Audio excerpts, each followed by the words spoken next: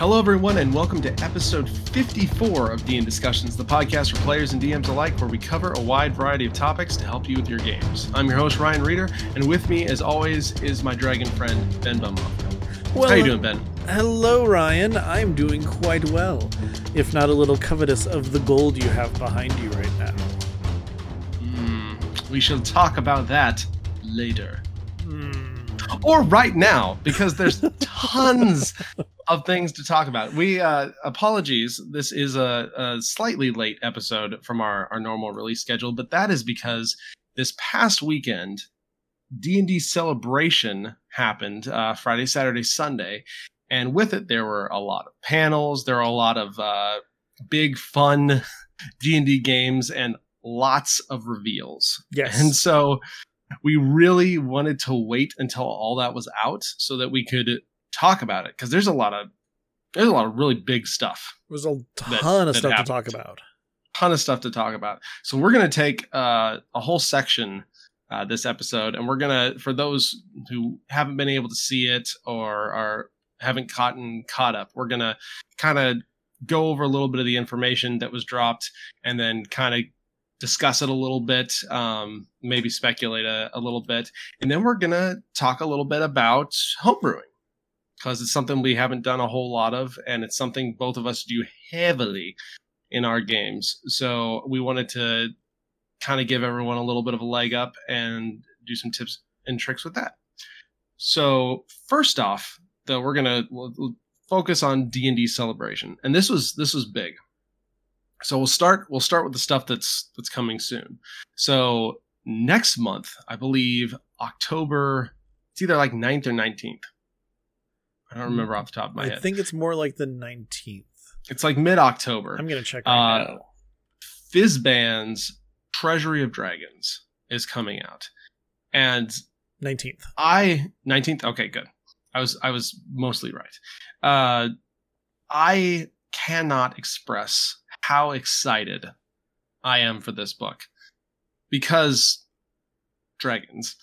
I love dragons.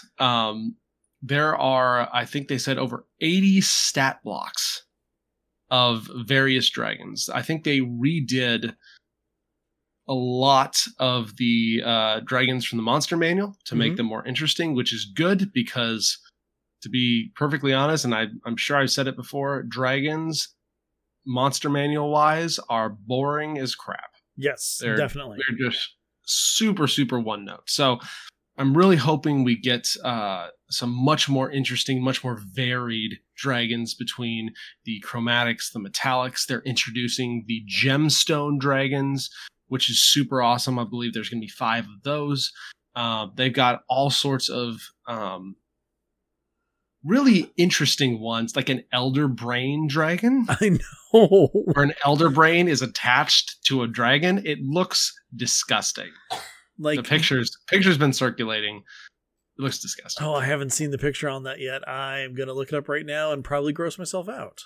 Yep, you will. It is disgusting. Its breath is apparently like Mind Flayer tadpoles. Yep. Oh, that looks horrible. Yep, it's nightmare fuel.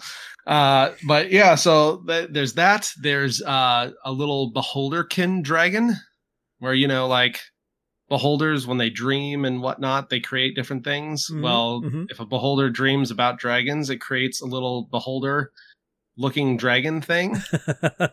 kind of interesting. They have a bunch. They have another category beyond ancient. I believe it's like the worm, great worm, or something like that.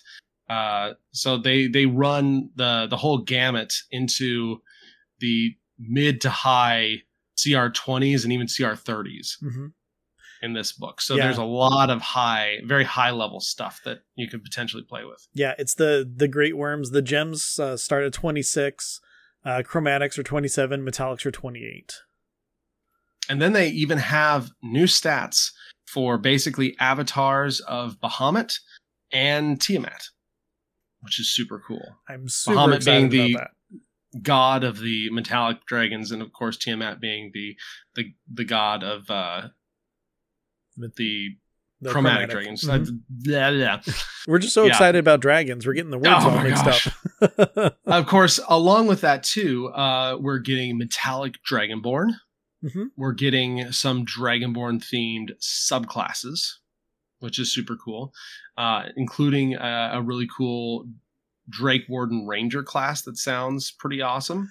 Yeah, that does actually. In fact, in the one of the home games that I'm playing in, my DM even said back when this was being playtested, he's like, "Hey, do you want to become a Drake Warden?" And silly me, I'm like, "No, I already have an entire path and idea laid out for this character, so I'm not doing the new thing." But like looking at all the stuff that's been released for it, it is pretty cool looking. I mean, you get a Drake companion. That doesn't just it's super happen. Cool. It's super cool. And I believe from what they said in the videos, it doesn't last a specific amount of time anymore. It actually stays now, which definitely was needed and makes it a much more interesting, more permanent companion, which I think is a lot better in this respect. Exactly. Yeah, it stays until it reaches 0 hit points. Love that. Yeah, and then, but yeah, we get some gemstone dragons. I think they have some like psionics and stuff they can do. They'll have their own breath weapons. They'll have their own interesting stuff they can do. And I think they said this is the first time since like either 2nd or 3rd edition that gemstone dragons have been brought back in. So that's super cool. Mm-hmm. I know there's been other supplements that have done some gemstone dragons. I know some of the MCDM supplements have brought in some gemstone dragons with their own like psionics and stuff like that, which have been very cool. But it is also really neat that we're getting official ones. Apparently the book has just tons of art, 15 different layer maps for each of the main 15 categories of dragons. It's going to be good stuff. It's a day one for me. Oh, definitely. I already have it reserved. I mean, it's pre-ordered on Amazon as well as on D&D Beyond. So I've got everything all set up and ready to go for it. Some of the neat things that I think are great are the fact that like we touched on the metallic dragonborn. Metallic dragonborns are getting a second breath weapon in this. I think that is something that's incredibly cool. Not only do they have their like kind of elemental damage type, but on top of that too, they're going to have like a repulsion breath or an enervating breath, just like the actual metallic dragons themselves do. And I think that just that tiny little touch right there adds a lot of different playability and, distinction between the chromatic dragonborn and the metallic dragonborn. And it's something that I'm actually really excited to kind of dig into, take a look at, and, playing it into my world a whole lot. It's going to be something that's pretty awesome. We're going to have to add more dragons, Ben. Yeah, I mean, just the gem dragons alone, it's like, okay, well, oh yeah, here's where I had dragons before in my world. Guess what? We're throwing a ton more because there's a no type. Yep. It's going to be really cool. So yeah, that's October 19th. So we're extremely close to the launch of that, and I can't wait to get my hands on that one. Exactly. Next up, Strixhaven. This is coming out in November. And this is a Magic the Gathering setting that is being translated for 5th edition. And it's basically got a ton of, like, not necessarily rule supplements, but like activities and adjacent things for a literal campaign set in a wizarding college. And they said specifically they tried to make everything outside of Strixhaven incredibly setting agnostic so that you could basically pick up Strixhaven and just set it down in your world if you wanted to. And so there's going to be all sorts of different things. They've got different houses that you can join as a student. There's different specific spells for those houses. There are 4 adventures covering each of the 4 years at Strixhaven that you can run either separately or you can run, as one continuous campaign that takes you, I think, through level 10, which is super cool. There's a new race, the Owl Folk. Yes, the Owlin. Owlin, that's right. that are coming in. Like one of the very few default flying races. Mm-hmm. Yeah, them and what, the Aarakocra? Mm-hmm. Yeah, and the cool thing is too is that the Owlin, they have, you know, arms and legs like a normal humanoid with the wings coming out of the back too. So it's kind of like, you know, angelic form, but the rest of the body's still covered in feathers and stuff, and you look like an owl, and it's pretty cool stuff. Yeah, it's awesome, and apparently there are a lot. It's a very, if you want to run the actual adventure piece of it, it's apparently a very unique adventure. There's a lot of new mechanics for making friends or enemies, for getting like school dice or learning dice, basically, to allow you to add to your pool as you're making specific checks on things. There's mechanics for like friendship, mm-hmm. and how those different relationship mechanics can go. And so it's a very unique thing, and it sounds super fun. Like I want to play through it at some point. Like that just seems like it would be a blast to play through. And I mean, some of the stuff that you get to do, it sounds kind of like Persona games, where it's like, okay, you can also join extracurriculars. One of the examples is, you know, the live action role playing guild. I mean, what better way to, you know, exemplify how great D&D is than by playing D&D in D&D? I love that. That's great. There's job opportunities. So meta. And exactly. The neat thing is that like the social things can actually change and happen when you actually, you know, you do make some of those friends with those NPCs. Like for example, if you make friends with this nice gnome first year, you get a boon, which is like, oh, you know, their energy is like contagious, and we can travel a significant distance. You can reach your destination in half the normal time. I'm like, oh, that's pretty cool. But they also have a bane associated. Whenever you participate in sports on campus, except for big events, fouls are constantly called on you because you're friends with this person. You know, it's like high school all over again. Your friend group matters. Super interesting stuff. I think it would make for a super fun, like, little mini campaign. Because I think they said that each year you could probably run in a few sessions. So you'd probably be looking at something like, you know, 10 to 12 or 14 sessions, probably, to get through all 4 years. Yeah. You know, this might have to be something to look at for a future +5 interlude. Oh, that would be a great interlude. Yeah, just, you know, do a year of school, see what happens. Yeah, I'll have to keep that in mind. That does sound super fun. Yeah.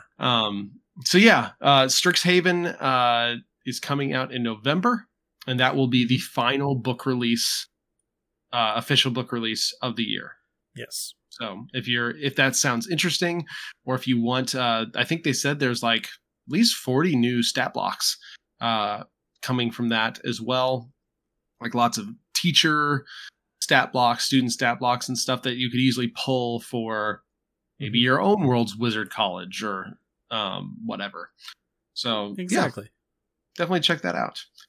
Next, we look a little forward to the future in 2022. So in 2022, Wizards is going to be releasing a gift box set at the end of January. Yep, January 25th. That basically comes with all the extended rule books that are currently out. So you're going to get Xanathar's Guide to Everything and Tasha's Cauldron of Everything. So the two big rule books that came out. But they're also doing something brand new called Mordenkainen Presents Monsters of the Multiverse. And this is a brand new book that draws a lot of stuff from a bunch of disparate books into one. So their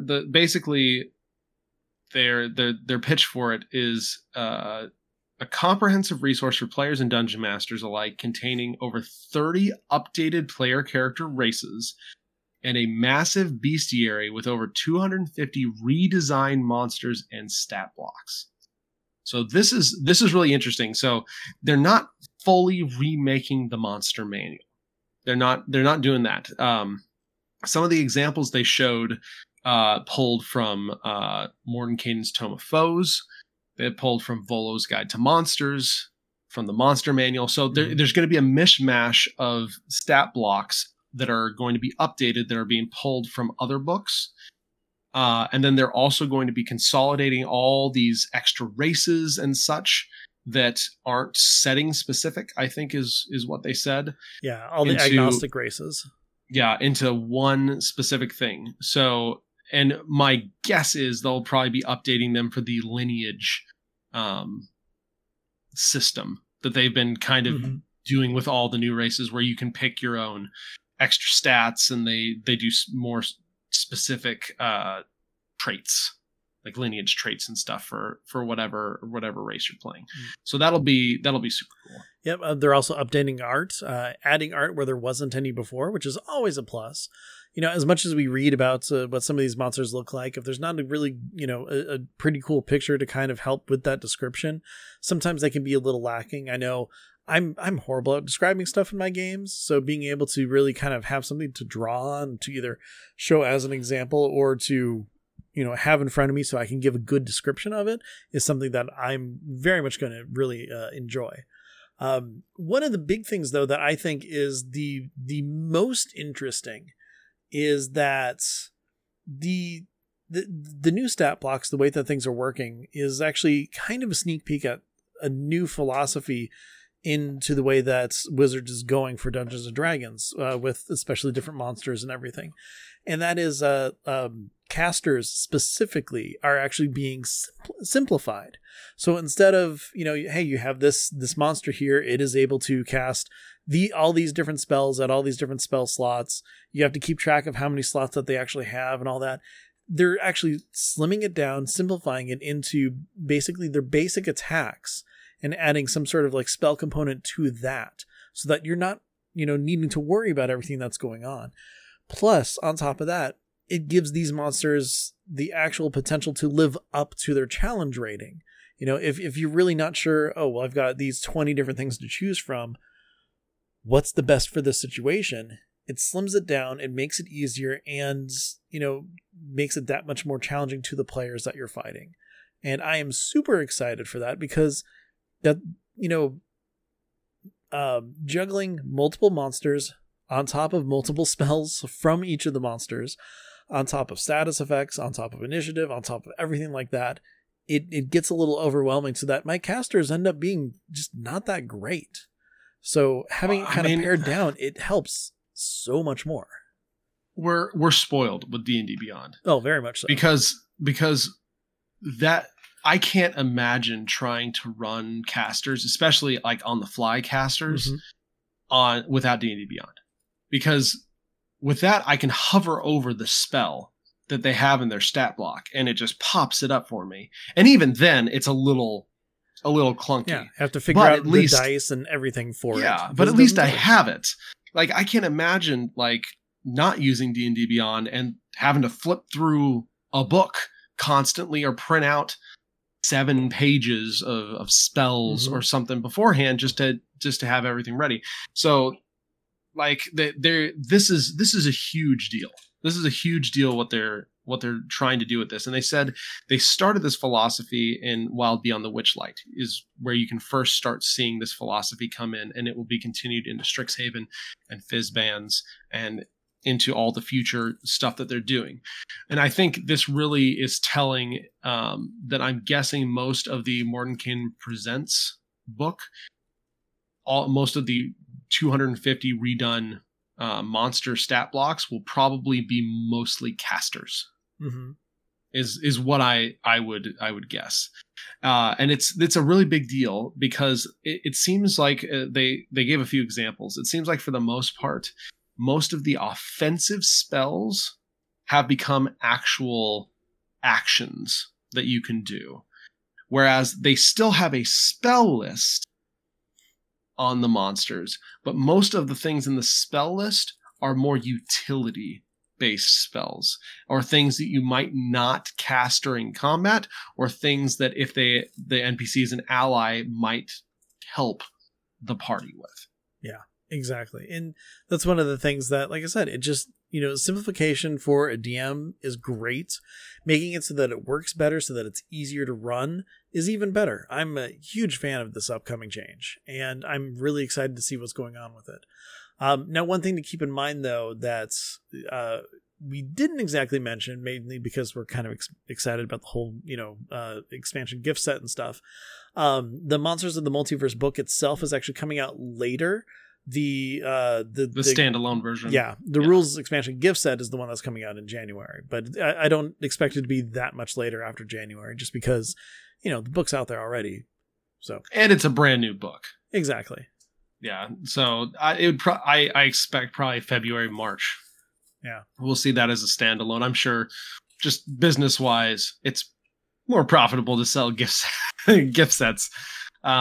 Exactly. And they were sad that they couldn't do it before Christmas. So yeah, which makes sense. We're in a very tumultuous shipping and supply chain time. Oh yeah, so it's so weird. Yeah, so I mean that makes a lot of sense as far as stuff just doesn't get done as fast as you want it to. But I will most certainly be picking up the new book, even if I don't pick up the gift set. Although the alt cover gift set that will be in like your friendly local game store does look super cool. It's got like it's all white. It's got foil covers and stuff. I just don't need another copy of Tasha's or Xanathar's. Yeah, but I will definitely be picking up. I love the regular cover of Mordenkainen Presents, so I'll definitely be picking that up as a standalone. But just to kind of give like someone had an example of this like War Priest, this challenge rating 9. So instead of like having spells or spell slots or everything, it's basically got a multi-attack. You make 2 Maul attacks and then use Holy Fire, which is like your new offensive spell. Then you actually have a bonus action on this War Priest that lets him heal, and it recharges on a 4 to 6. And then there is also spell casting and it gives the spell save DC for it, but it's like at will stuff. So light, spare the dying, thaumaturgy, and then once a day like banishment, command, dispel magic, flame strike, guardian of faith, hold person, lesser rush. So it's more there's a few offensive spells in there, but it's more utility stuff, and it's a lot less to look up beforehand. It's like, okay, I might use flame strike or something like that, or command or something, and then you can just use the rest, run it as is for the rest of it, and it does simplify things a lot. No more spell slot tracking, none of that type of thing. Exactly. So yeah, it's gonna be good stuff. I'm really looking forward to it, and having more just overall at our fingertips is always a plus. Finding that stuff at your fingertips is super important as well. And like the final improvement that they have to this is that all of the monsters are actually listed alphabetically. So it's not like by section, by type. And that may seem like a kind of stupid change, but at the same time, if you're trying to find something super fast and you don't remember, I think they said specifically like the certain monster is a demon and you're looking under something else, you're never going to find it. So yeah, no, I like alphabetical. Yeah, like I said, it's a tiny change, but still at the same time, pretty happy about it. Yep, very helpful. Okay, and then finally, this is the big one. Yeah. This is the next evolution of D&D. And I want to point out that they never say during the panel, they never say new edition. It is the next evolution. So this is like 2024. So we're 3 years out from this thing. So this is what it's one of those things that's good to start talking about now, because they said in the panel they are in the initial design stages for this. And so first off, during this Future of D&D panel, they announced there's 2 classic D&D settings coming next year. and then a third classic setting coming in 2023. So that's pretty cool. They also talked about technology or different form factors for these products they'd never done before, which is kind of interesting. But they didn't give a whole lot more on that. But they said there's going to be some blog posts coming out that are going to discuss some of those things. But the really big thing is D&D is coming up on 50 years. So 2024 is its 50th anniversary. And so that's when the next evolution will be coming. And it's not 6th edition. Yes, they said specifically that everything from 5th edition will work with what's coming. Yeah, fully backward compatible, which is really good. And I had a Twitter exchange with some people kind of on this before, because I'm not an old school D&D player. I never played 1st or 2nd or 3rd or 4th edition. I've been 5th edition only. But 5th edition has been a huge anomaly in just the D&D stream. It's still growing. Like, we're 7 years in? Yeah, to 5th edition. Like it's been quite a while, and it's still growing. It's not even peaked yet. We're not even at a peak. We're not even close to a downward trend. It's still in growth phase.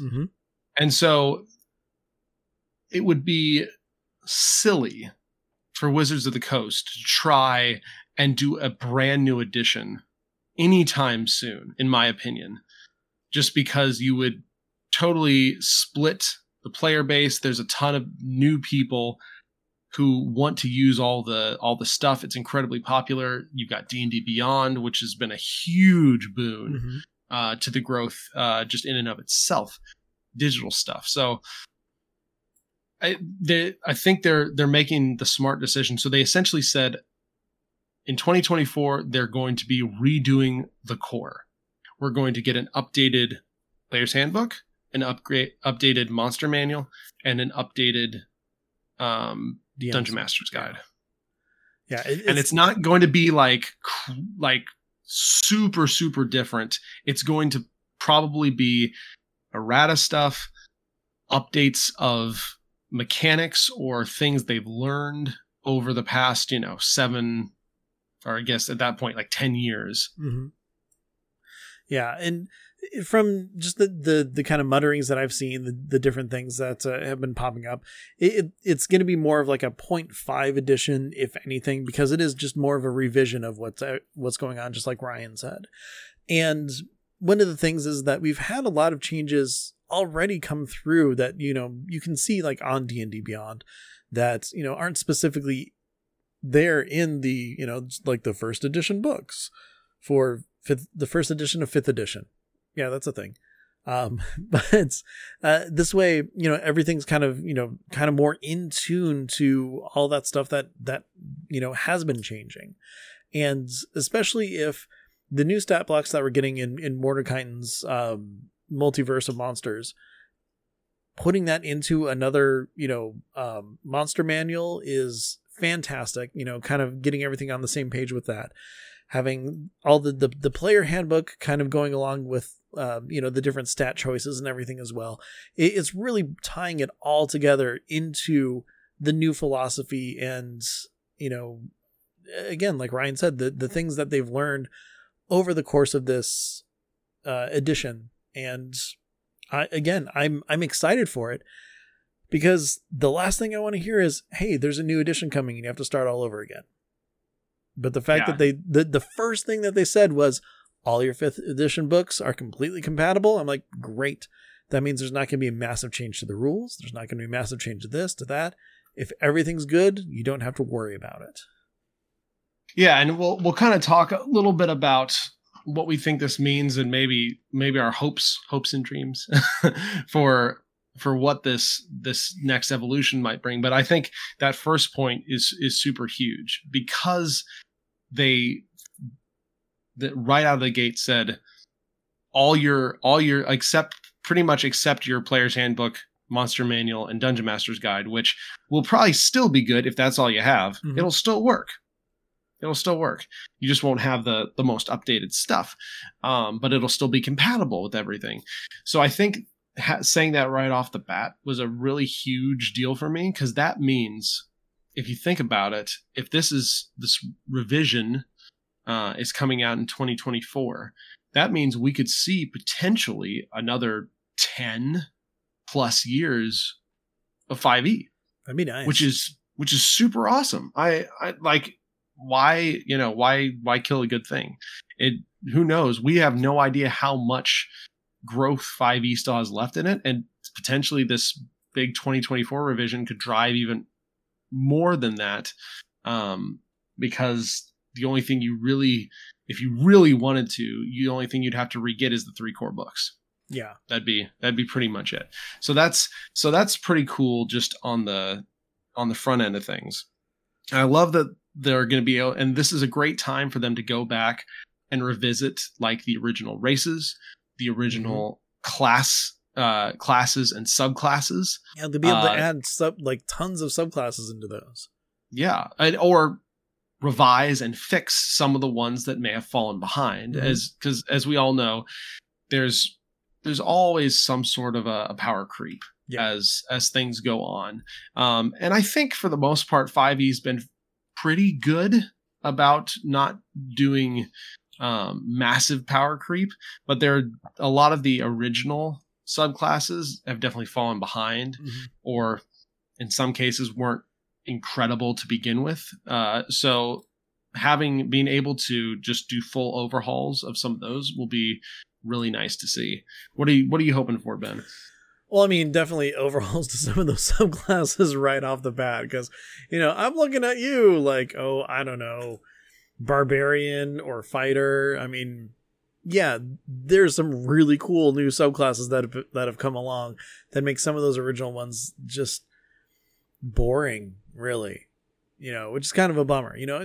We've talked about those classes before, and we're really excited about some of those subclasses that are available, but none of them are the ones that just kind of, came along with it. They came along when Xanathar's came out, or Tasha's, and there's some neat stuff there.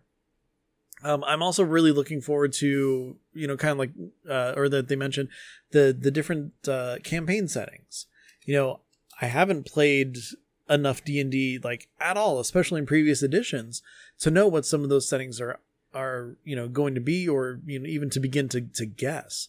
But I love every time that they add something, because it's unique and it's different. And being a homebrew kind of person, I'm able to pull and kind of twist things and turn it and put it into my world. So anything that's new out there, I'm excited to kind of pull for. But overall, for whatever the future is, the new edition is, and everything like that, I'm just honestly super excited about what they've announced already, which is, again, the changes to some of the way that the monsters are set up, adding other things like, the different alternate stats, just, bringing everything all into the same roof. I'm excited for that. I think it'll be really good. One for the monster manual. I've talked about before. I think one of 5e's weakest points is monster design. In a lot of ways. A lot of the monsters are very generic, or very one note, very sack of hit points, hit, you're done. Or you have the complete opposite end with the casters, where you have like 10 bajillion choices, and they may fully go up to their intended CR, or you might not use the spells that made them that CR, and they become punching bags. So I think getting the monster manual as a whole up to that standard, and I've heard people talking about, we're almost moving a little more toward 4E monster design, which from all I know of 4E, I think that's actually a really good thing. They're more dynamic, more interesting to run. So I think that'll be huge. I think I'm also really hoping for some new sections for the Dungeon Master's Guide. I would love to see more official information on running high level D&D. I'd like to see a whole section or multiple sections on high level stuff. We're far enough into the life of D&D now that I don't think we need to shy away from high level. I would love to see it. High level's fun. Like, I'd love to see high level shine a little bit. So let's throw that directly into the Dungeon Master's Guide. How do I run for 10 to 15? How do I run for 15 to 20? That type of stuff. And then maybe even get some official adventures that start at 10, that start at 12, that start at 15, and go to, 16, 18, 20. And have some real officially supported, like, Wild Beyond the Witchlight or, Descent into Avernus type adventures that are high level. And then DMs can have a great example of this is how you make a high level adventure and how you make it interesting and how you make it balanced and all that sort of thing. Exactly. And especially if, just for Fizbin's alone, seeing in some of those challenge ratings of those dragons and stuff, those are higher level monsters. And this will give them much more of an opportunity to have, again, higher level, more challenging monsters, especially if they're redesigning how everything's playing out with them. Yeah. Let's get those used officially. Yeah. So working with those in like a higher level of campaign totally works. Another thing I'm super excited about is they did talk about having, potentially another like anthology book come out, kind of like Candlekeep Mysteries, being able to pull, just a small, tiny adventure, throw it into your campaign, just have some fun with it. And, more stuff like that, I think really is cluing them into just how diverse a lot of the players are and, what our needs actually can be. And the fact that, super long, published campaigns are great. They're good for people to get together, have some fun in. You and I are having a blast with Rime of the Frost Maiden, but we also had an absolute blast playing, one of the Candlekeep Mysteries. It's just one of those things where it's a little 5-session thing. Yeah. Being able to kind of, mix stuff up, throw things around, play around with it and everything really works. And having all of those tools in an official capacity is great. It gives people, less work to really, play. Sorry, I can't think of a good way to say this, but yeah, just having everything there, it's less work for the DM to do so that everybody can kind of get in, play, have some fun. And one of the other big things I wanted to talk about, because they talked about, and they're hiring for digital stuff. Mm-hmm. And so this is really interesting to me. And I'm really hoping that when they do this relaunch in 2024, it will come with a strong digital component. Ideally, right? Right now we have D&D Beyond. We have Roll20, we have Foundry, we have Fantasy Grounds. All these disparate things, some virtual tabletops, some not. All have their strengths. I would love to see Wizards acquire D&D Beyond officially. Yeah. Like that would because right now they're under fandom, and so there's a lot of licensee type things. There's a lot of that in the back of your mind. Oh, what happens if they lose the license? Oh, is the license different in 2024? Like, what will happen to my digital stuff? What will happen to all the stuff D&D Beyond is? And I think that's all very valid. Mm-hmm. And I really hope that Wizards is thinking through all this digital type stuff right now, because one of the absolute best things they could do is from the get-go start their digital platform well. And if part of that is buy D&D Beyond as your base, that's huge. That's great. All your digital stuff transfers already, right? Mm-hmm. If not, if they're building something from scratch, then at the very least it needs to do at least all the things that D&D Beyond can do, if not more. You'll need to be able to transfer all your current digital licenses over there without hassle. Just because so many people would be super mad otherwise. Yes. And then with them owning it, and this is something that hopefully they'll be able to remedy this time around, being able to buy the book and then put in a code for either a steep discount or a free copy of the digital version of it. I'd love that in the official platform. I love that so much. That's what needs to happen. They need to get that figured out. And then what it would be even better, and what I'm really hoping for, is that the DM's Guild, as it exists right now, becomes integrated into that online platform. And so unlike D&D Beyond, which has a super hard time, it seems, with any sort of non-first party content, if you could integrate the DM's Guild into this, then you could have a place where third-party content could be brought into the official virtual tabletop, virtual character sheet, all the encounter tracker, all the things that D&D Beyond does now, but third-party could then go onto it too.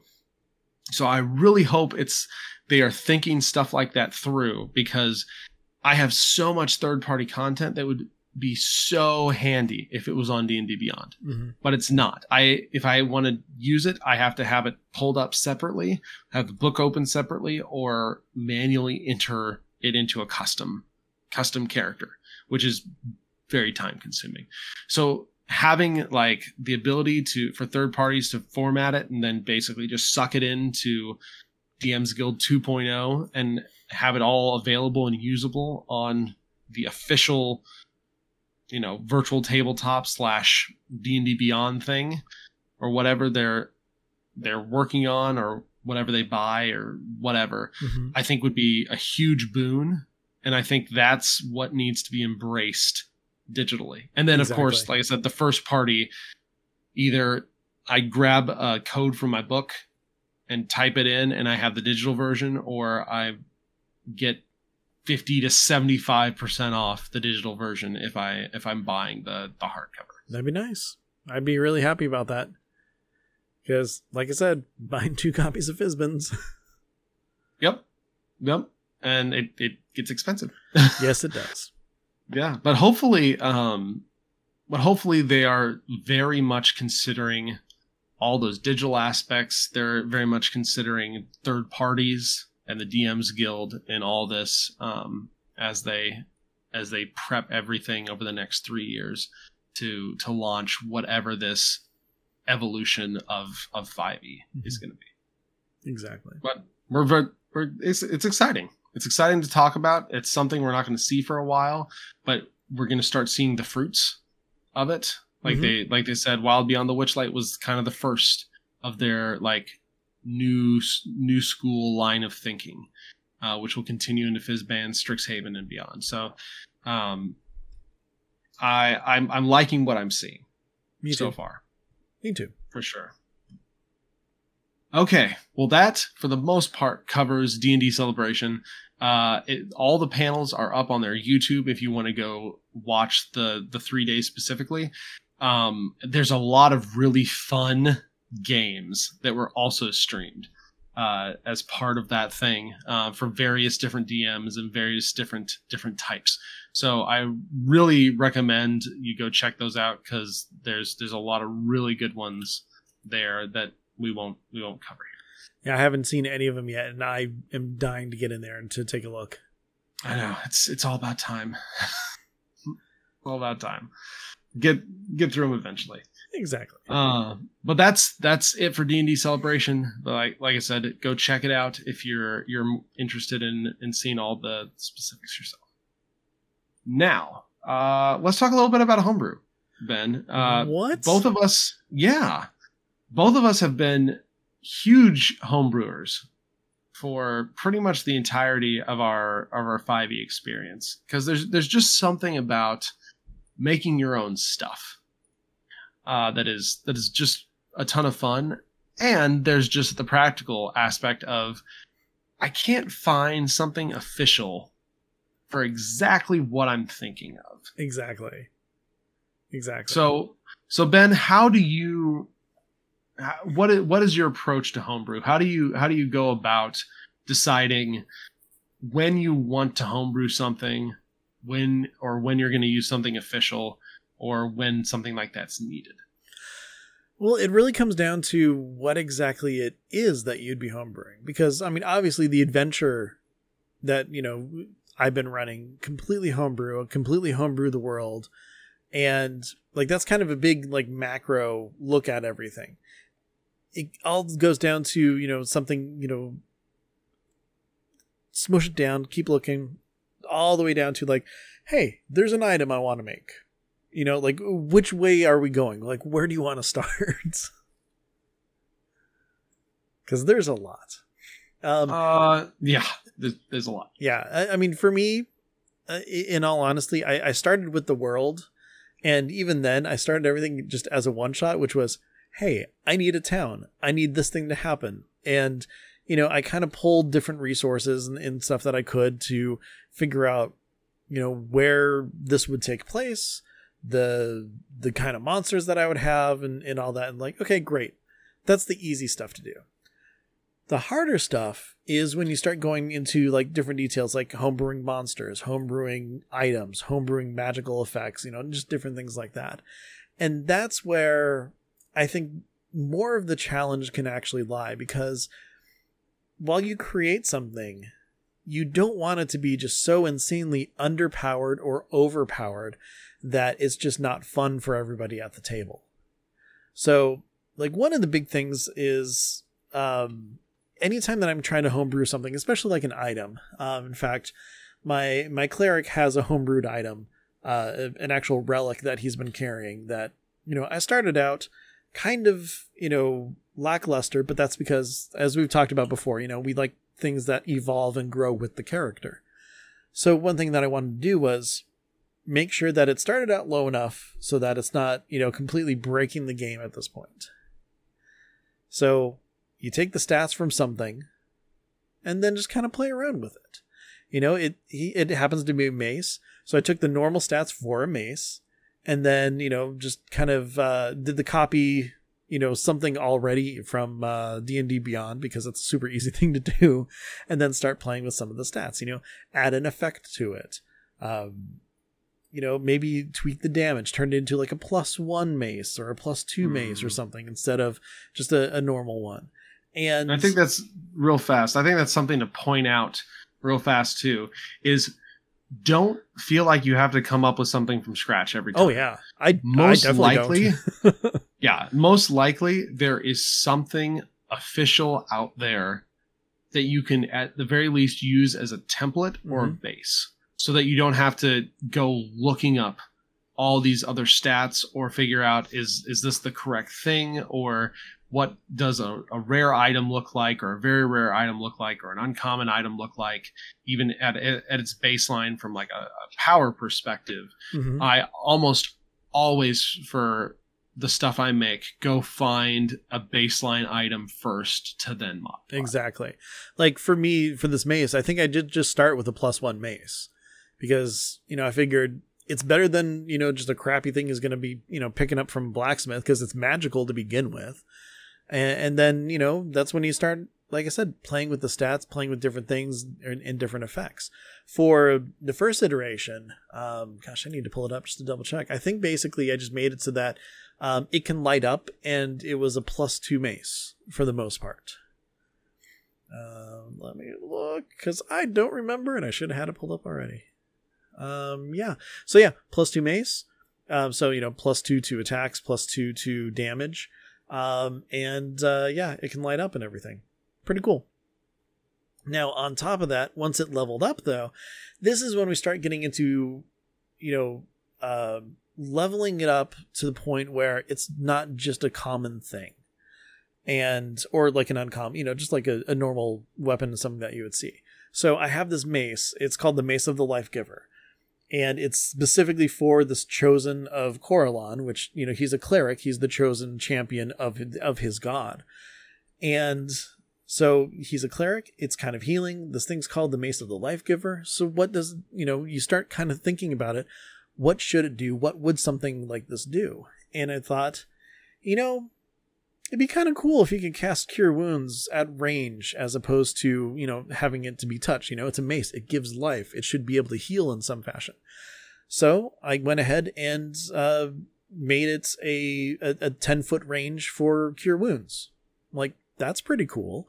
You know, it's not game breaking. He still might need to move to get closer to something, but 10 feet isn't a huge distance so that, you know, it's an entirely game breaking mechanic. Whereas, you know, healing word is a bonus action and, you know, less health, whereas he can just do an action, stay the same distance away and do cure wounds. So still need to get within 10 feet. On top of that, I thought, again, it's awakened. It's a Mace of a Life Giver. What can I add on top of that? So I gave him 1 cast of Revivify, doesn't use spell slots, doesn't use materials, and that is it's got a 1-week cooldown on it.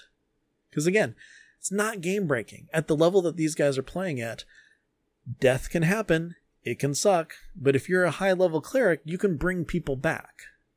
So give him a tool to be able to do that. In my game universe, I still use like the death ritual or the resurrection ritual and everything. So there is still a chance that it might fail, but it gives them a chance to be able to use that, you know, pretty fast right away. So that's where it's at right now. I mean, who knows if it'll level up anymore or not, but once it does, again, they're level 11 right now. I'm going to be looking at it and, you know, raising it to something that would be appropriate for the level that they would be when that time comes. Yeah, that's a great example of an artifact or awakened type item that you can. I think from a homebrew perspective, there's really not, or from an official perspective, there's not much in the way of evolving type items. You can get some vestiges of divergence if you have the Wildmount campaign book. I believe there's some vestiges in there that are those types of weapons, but other than that, there's not a whole lot of official type ones. So those ones I found players really like a lot because then they become very special and very meaningful, and they're kind of excited and waiting for the what more will happen, what more will get, like what will this become. So that's kind of a cool thing for a DM to have in your pocket. And then I think one of the other big things, one of the reasons I say homebrew, and you can do this specifically, but I love to give my players useful items. Mm-hmm. I like to give them stuff that they can actually use, you know, and nothing against rolling on a big chart and like, okay, roll on treasure table 1, then roll on loot table 2. Mm-hmm. Exactly. You rolled a 56. You got a, you know, wand of magic missile or something. Ooh. That would actually be pretty cool. Wouldn't be too bad. Yeah, but there's nothing against those. I'm just not personally just not a huge fan of that kind of randomness. Yeah. And I like to let them buy or let them, you know, buy items that they want or acquire items that potentially will be useful for their characters. And so because of that kind of philosophy, I end up homebrewing a lot of stuff that could be used specifically by characters. It's just like, yeah, they could have found this very rare bow here, but none of the characters are ranged.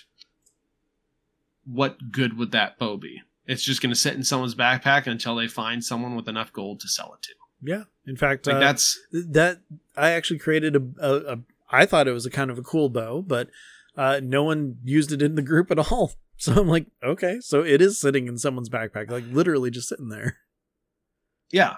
And so it's one of those things where it's just whatever. It's just your item philosophy. Right. And so a lot of times I'll end up homebrewing those. A lot of times from a monster standpoint, and this homebrewing for monsters goes the exact same way as homebrewing for items. I highly recommend you start with a template. Yes. Even if nothing else, find a template for a monster with just a CR that's around what you're going for. And like if you want to make a caster of CR6, go find another caster, doesn't matter what it is, of CR6. That'll be at least a halfway decent starting point. If you want a big behemoth of CR12, go find a big tanky monster of CR12 and use that as a starting point. Or you might just want to give more variety to things. Like, there's not enough different types of orcs, or there's not enough different types of gnolls, or there's not enough different types of goblins or something. I want to make a goblin shaman that doesn't exist officially. All right, cool. Start with a normal goblin. Look at some adjacent CR-ish equivalent monsters, and then go from there. Then you can go, okay, I take away this sword attack, I take away this bow attack, I put in this cantrip, I put in these 2 first level spell slots. Or if you're kind of designing the new school way, this new spell attack action that the goblin can take, where it's all nice and written out for the DM to run with. And so that's a really good way of extending your types without doing a ton of work, which is great. There's also just the normal homebrewing of take a baseline monster, you modify, hit points, you modify damage, you modify armor class, that type of thing. Those types of things can keep players on their toes because they will vary a little bit, and so they won't be able to just go, okay, this monster had 60 hit points, which means that one has 60 hit points. So we need you hit it twice, and then that should be good. Because even in real life, people don't have the same, like, if me and you, Ben, were to match hit points, we would not have the same amount of hit points. Oh no, definitely not. Our stats wouldn't be anywhere close either. Our stats would not be the same either. So varying between different things, one orc might be hardier. One orc might be more tired today. One may, have this extra thing that they can do. And so a lot of times just taking the baseline monsters and adding 1 or 2 things to make them more interesting can go a long way towards making them feel more engaging, making them feel more unique, and more fun to both run and play against. Exactly. Then, on top of that too, you could have different things that you want to add to your world that don't exist. I actually created a race because I needed it, because I had the crazy idea of, hey, I want to have an awakened dog to be a shopkeeper. So I wanted to, give them the ability to actually be created in a player sheet. I can't think of the words. Anyways, sorry, my mind is already gone. But I wanted to be able to make a character sheet for this, this awakened dog. And so I went ahead and I'm like, okay, what am I going to do?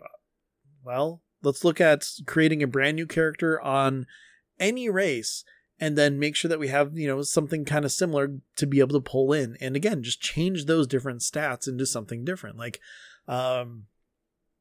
what kind of languages would this dog have? And so, I gave it some languages. Like age, how old could it be? I don't know. Let's figure this out. Then again, talking about alignments, the size, speed. And then I came up with some racials for it. Like, I call it sniff vision. Your sense of smell is that of legend. You can track in all forms of darkness, magical or otherwise, within 60 feet of you, as if it were a bright light, or as if it were in bright light. And you are not able to discern intricate shapes or colors. So, fun stuff like that. Essentially kind of like a dark vision, but for smell. Keen senses, proficiency with perception, just automatically. It's one of those things where, again, mirror something that you have access to and then give it its own unique personality. But again, try to, make it equal to what's there, so that, again, you're not going overboard and just giving, a player this insanely huge boost that they might have if they choose this homebrew, race, character, subclass, background, whatever it is. Always try to keep it balanced. And I think that's one of the biggest keys that we can kind of go for. Because if you do homebrew something for a player and, they're running around in your campaign, I think you have to go into it and agree from the very beginning that things can change and things can be balanced as you've gone through and played, especially if it's something that's completely untested. You don't want to give them the legendary sword of 1,000 souls and then have them walk up and kill everything in one hit. Meanwhile, everybody else in the party is just kind of like, okay, well, that's no fun. Dial that down a little, make it a lot closer to what the other players are capable of and doing. And, it evens it out and makes it more fun so that everybody has that sense of equality. And on top of that, you can move forward and, work with the other players to give them their special thing as well.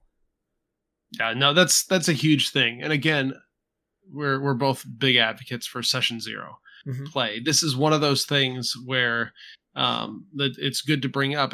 Hey, this is a homebrew world. There will be homebrew things in it. I don't always make homebrew things perfectly the first time. That's fine. Just know that if we need to tweak something down in power or tweak it up in power, we have the freedom and the ability to do that as things go on, even if we have to retcon, just a little bit here and there from that perspective, especially if your players want homebrew things or want to bring homebrew things into the game. Like for me, I'm very allowable in large part. If you want to try something homebrew or there's something you found or whatever, or going as far as making some of my own spells, my own items, all those types of things.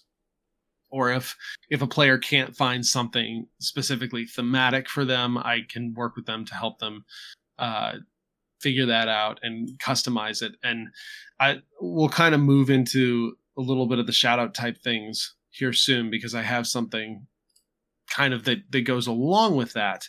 But we talked about items, we talked about monsters. This can definitely be done for classes and subclasses too. There's a lot of flavoring you can do homebrew wise without changing any stats at all. Like if someone wanted more of a fire theme for a certain thing, then you could tweak a few things, maybe change damage types from like, this might have done poison before. Okay, cool. It does fire now. And you can change a lot of those little type things without upsetting much in the way of balance, but allow you to theme things very strongly if a character or a player wants to go a specific way with a character. Yeah, I mean, perfect example is Jester from Campaign 2 of Critical Role. Her Hellish Rebuke is ice as opposed to fire. Just simple reskin. Perfect. Done. Yeah. And the race, even. She was a blue tiefling. So instead of fire resistance, she had cold resistance. Exactly. Yeah. Very, very easy reskin, but fit the character theme that Laura was wanting for Jester. Exactly. And a very, very easy thing to do for Matt. And so they were able to meet in the middle and come up with, a fun thing that didn't upset the balance, but fit the theme that she was wanting to go for. Exactly. Then you could do something incredibly stupid like I did, which was homebrew one thing, which ended up needing another component of it homebrewed just to make a really stupid joke. I mean, that's a possibility too. I have a little moth pendant called the Grey Wizard's Crutch. And by having that pendant, you can cast the spell Summon Giant Eagle. And it sits around for 18 seconds and then disappears. You can attack for 3 rounds, then gone.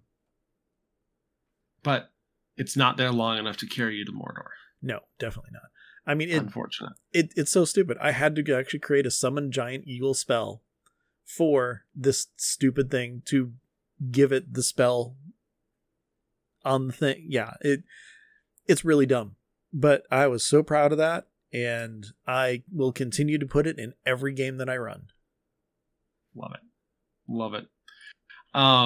Any more homebrew tips before we move on? Not really. I think we pretty much covered a lot of it. Is, just simply start with a template, have fun with it, and make sure everybody knows that it can change. Yeah. And kind of moving on to our community content a little bit. This is a little bit of self-promotion. Oh, go for it though.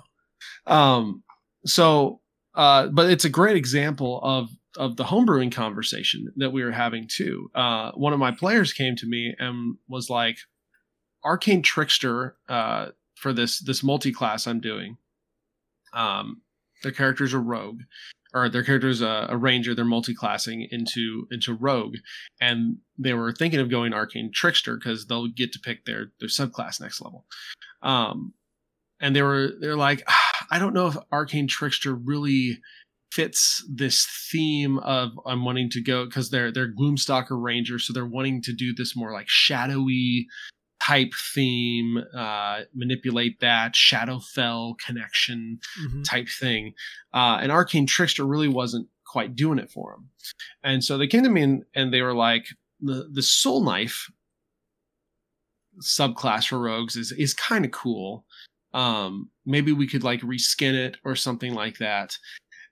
Like, if we're going to go that far, why don't this, and this is the designer in me, why don't I just make you a custom subclass for this? And so it was interesting because I'm partially creating this subclass to fulfill the specific fantasy this player wants. But at the same time, I didn't want to just design it fully around this player, because then it would potentially be useless outside of this specific character. So I tried to go into it going, okay, how can I make this so it would be a interesting, viable subclass just to take as a rogue, something interesting. So I created, and it's public on D&D Beyond. If you actually go into the collections and then like browse subclasses, you can search for the Shadow Grasp, ShadowGrasp, Shadow Grasp Rogue subclass, and you can actually add it to your game. I've got it fully set up, integrated, so it's usable in D&D Beyond with all the features. But I essentially, I designed it based on kind of their wants and then streamlined it so that it could actually be used anywhere, or that would be the hope. And so essentially it's a very rogues are one with the shadows type subclass. And so in this case, they're not just one with the shadows, they are one with the shadows. And they start actually tapping into the Shadowfell to give them this pool of shade dice that allow them to do different things with the shadow energy. And then it's also partially a pet class as well. So they get this shadow creature that they can use to do specific things that as they progress through their subclass levels, they can do more things with the shadow creature and they get more uses for their shade dice. Which is very cool. Very, very cool. Yeah, I like it. Just the idea of being able to pull from the Shadowfell and everything, it really fits with what you're going for, especially with the Gloomstalker, Ranger multiclass. I think that you've done an incredible job actually building this. And of course, we will have a link in the notes so that if you want to check it out and add it to your homebrew and kind of play around with it, go for it, because Ryan's done some cool stuff here. And if you do, please let me know how it plays, because we'll get to play out a decent chunk of it with the player in my game, but because it's a multi-class, they'll never be able to reach the capstone of it. So we won't get to fully test the whole thing, and who knows how long it'll actually take to get up there into the higher levels. But I'm very excited to test it. It's one of those things I talked to him about. I was like, hey, I'm happy to design this thing so that we can fulfill more your character fantasy, because I think it's far more interesting and the players get more engaged if they can fulfill that fantasy. And narratively, it's very interesting for me too. But at the same time, it's one of those things where it's just like, FYI, very few things are fully balanced on first go. Yeah. Like the best thing you can do is I can compare it to the other rogue subclasses and try and hit the ballpark on balance. I don't know if it's too weak. I don't know if it's too strong. I don't know if it's actually pretty good. So it's one of those things where you have that conversation if you do something like this, where you go, okay, you found this homebrew subclass. I looked it over, or I made it. In this case, it looks pretty decent. Let's go with it. And then if we need to adjust or tweak things, if something's not fun and needs to be changed, if something is very weak and needs to be changed, if something is too strong and needs to be pulled back a little bit, we will just do that as we go. And it's kind of like play and test as you go type thing. Yeah. I'm excited to see how it works. Yeah, I'm looking forward to hearing more feedback and everything on it as well. And definitely keep us informed and let us know what's going on with it and how it's working out. Will do. I'm very excited myself to see it actually get play in action. So we'll see. We'll see how that goes.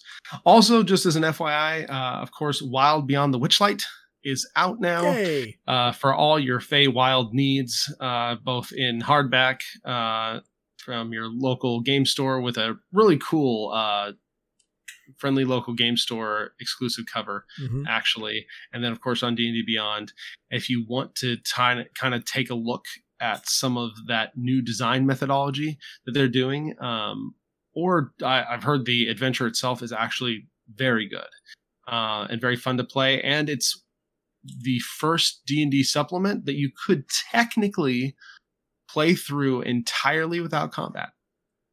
Yeah. Which is super interesting. I don't know. I doubt that will probably happen that much, but it is kind of cool that every encounter has some sort of a non-combat alternative. Yeah. I'm really looking forward to digging into this. I've actually got it on D&D Beyond, and it's definitely, kind of piqued my interest already, because, hey, Feywild's cool. Yeah, even though there's not a Feywild like full adventure book or a full setting book, it still gives a lot of information on the Feywild. So if you're going there, or you're planning a campaign there, or you're planning to have your party visit there or something, it'd probably be really good supplement to have around. Definitely. All right. I think that's just about everything that we wanted to cover for this episode. But of course, before we leave, let's jump in real quick and find out what we've been doing in our personal games. So Ben, I know that stuff has happened with your party since we last talked. Oh yeah, a couple things actually. So I believe last we talked about the Behirs and how they defeated him and everything.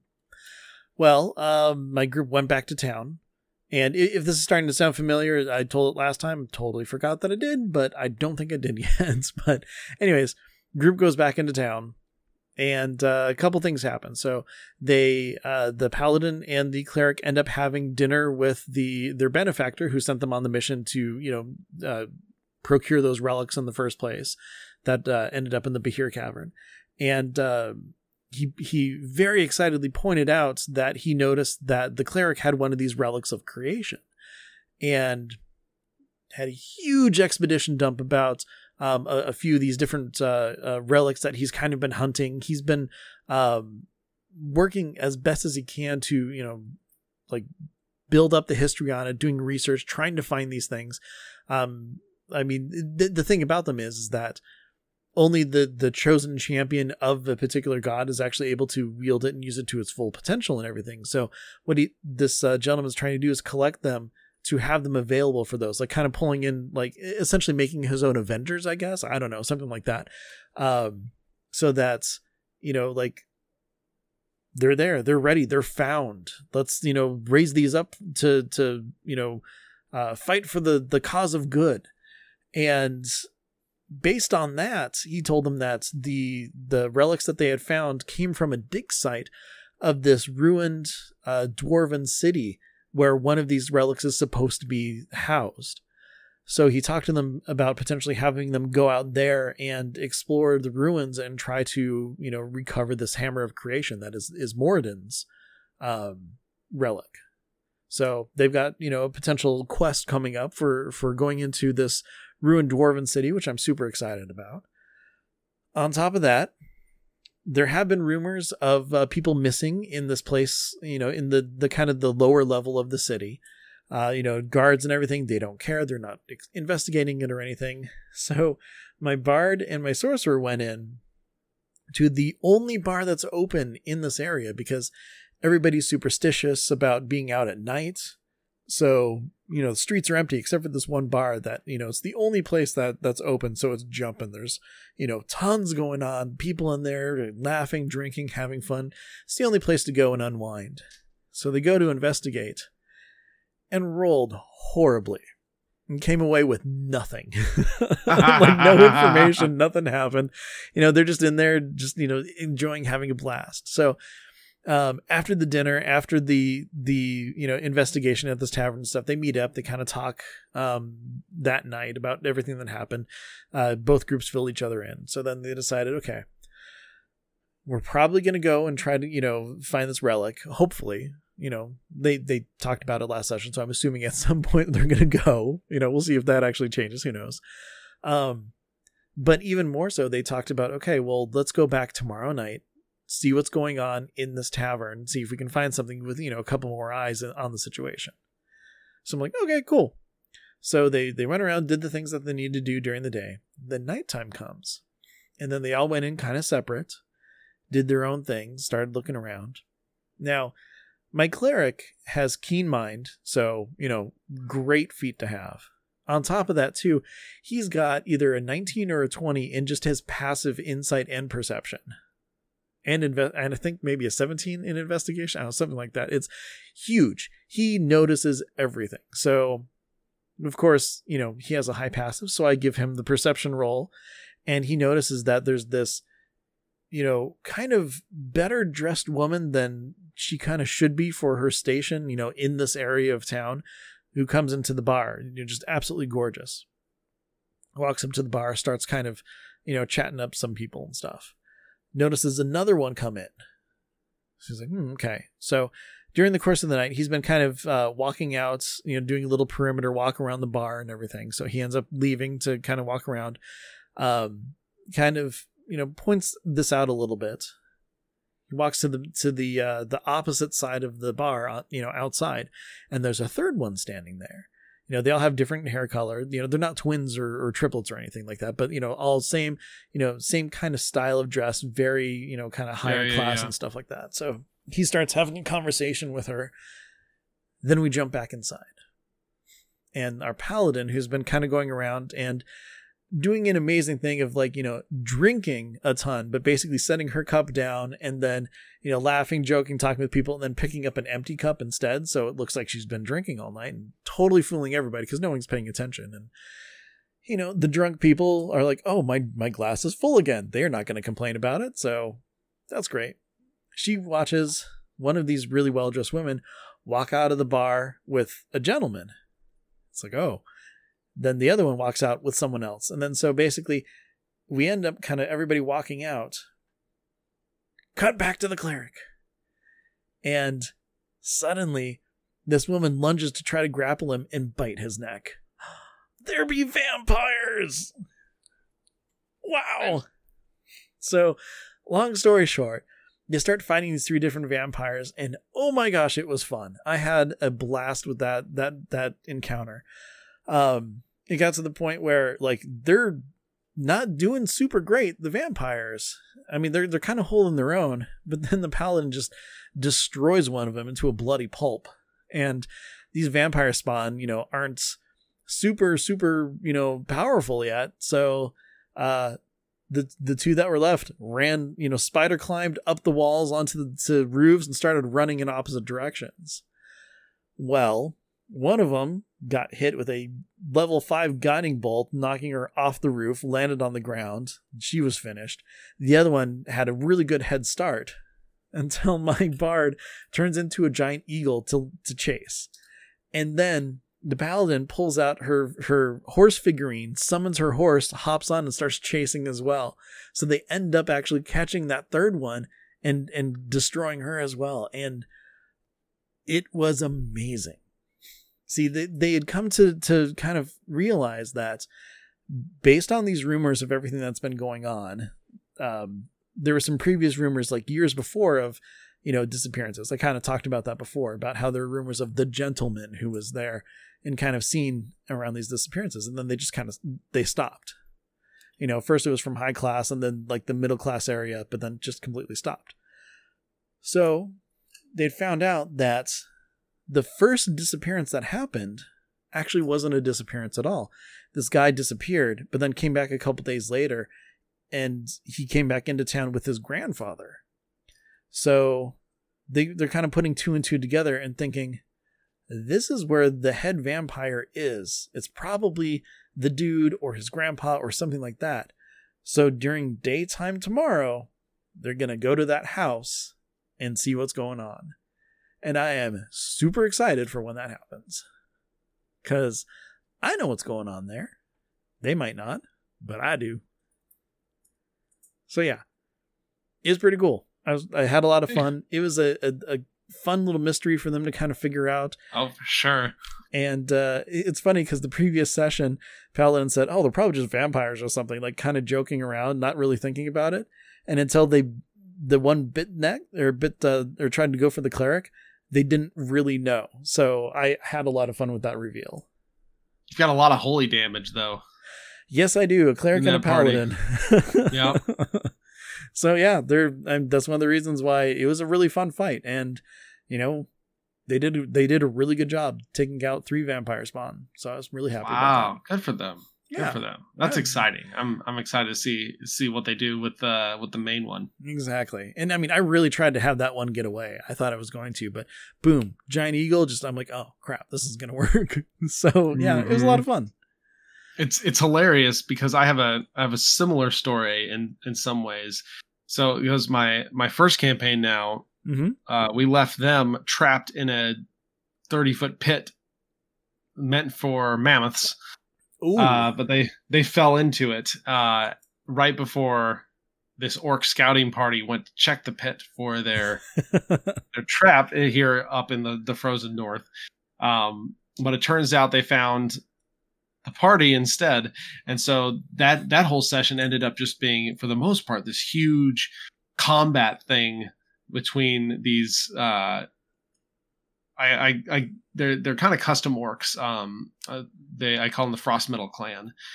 So they're like these winter orcs. They're tougher. They're hardier. They both two like melee and 2 casters rode in on these giant winter wolves. And so there's this just huge combat between the party and such, and it was a lot of fun. It ended up being a lot more harrowing than I think any of us thought it was going to be, just because it turns out when most of the party starts combat in a 30-foot pit, it takes a little bit for them to get out of it. Yeah. Although our Goliath threw our halfling wizard up and out of the pit, and then of course she's up there alone as all these things, these giant wolves and stuff are coming. Oh, that's coming fun. Towards them. Yeah, so a few of the party went down. No one fully died, which was good. That's good.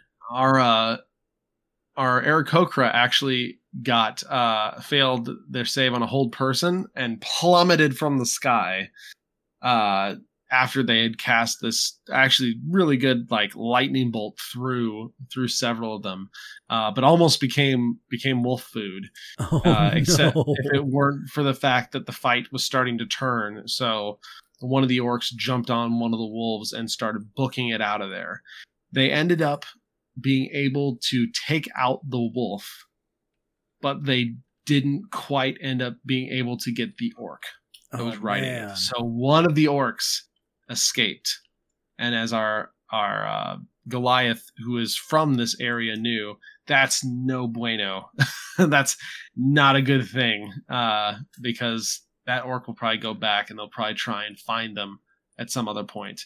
But then the sorcerer used polymorph to turn the Goliath into a giant eagle.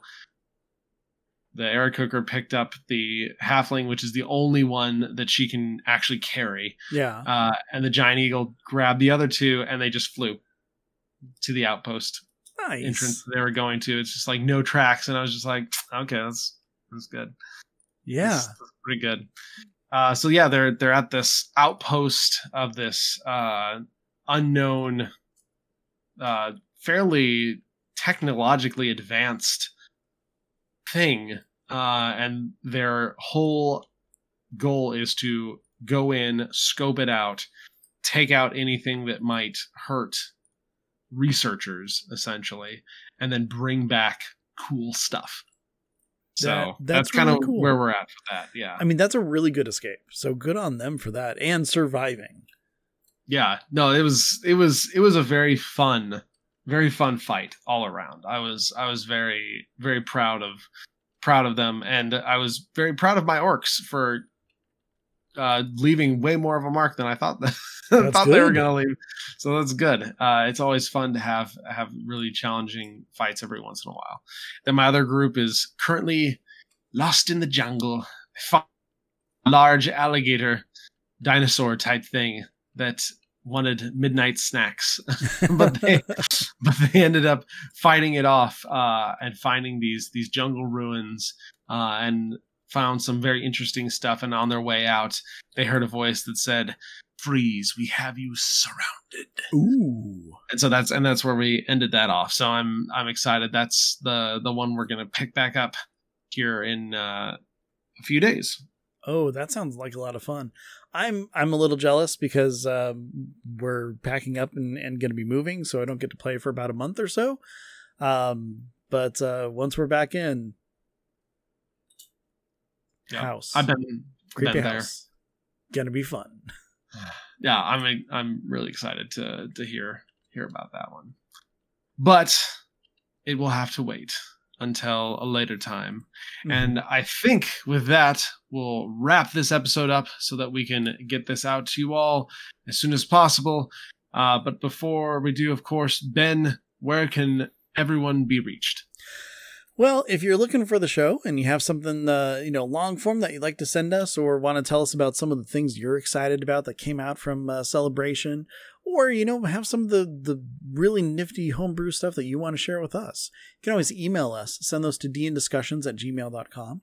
If you have something that is very succinct and able to fit in 280 characters, or, a thread on Twitter, whatever, you can always tweet us at dndiscussions. If you're looking for Ryan specifically, you can find him at TBKZord.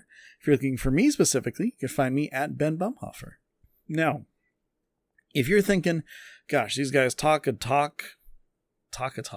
These guys talk the talk. Can they actually walk the walk? Talk. Exactly. Well, hey, you can check us out. We actually play on a podcast, a persistent campaign called +5 to Hits. We were going through Rime of the Frost Maiden, which, we're actually getting back into that. We just finished a nice little interlude from Candlekeep Mysteries. Had a lot of fun with that, so check that out. We have a new episode coming up within a week or so, something like that. That is kind of a recap of Rime to get everybody back on board. So if you're thinking, wow, I'd really like to listen, but don't want to listen to everything that came before, this would be a good time to jump right back in. Yeah, I'm looking forward to it. It's going to be a lot of fun. But as for this show, though, DN Discussions, if this is the first episode you've ever heard of, you're like, wow, this is great. I want to hear the rest of them. Well, guess what? You can, because every single episode is available online at your podcast player of choice. In fact, where you're listening right now is where you can find all of those other episodes. Or, if you want to just, go where the source is, go to dndiscussions.com. Awesome. Well, thank you everyone so much for listening. We always have a blast, especially this time, getting to talk a little bit about the future. It's always fun and interesting. So we will be back, of course, on our regular schedule here in 2 weeks. But until then, take care, and we'll see you later. Yep. Until next time, everybody, be good to each other, and goodbye.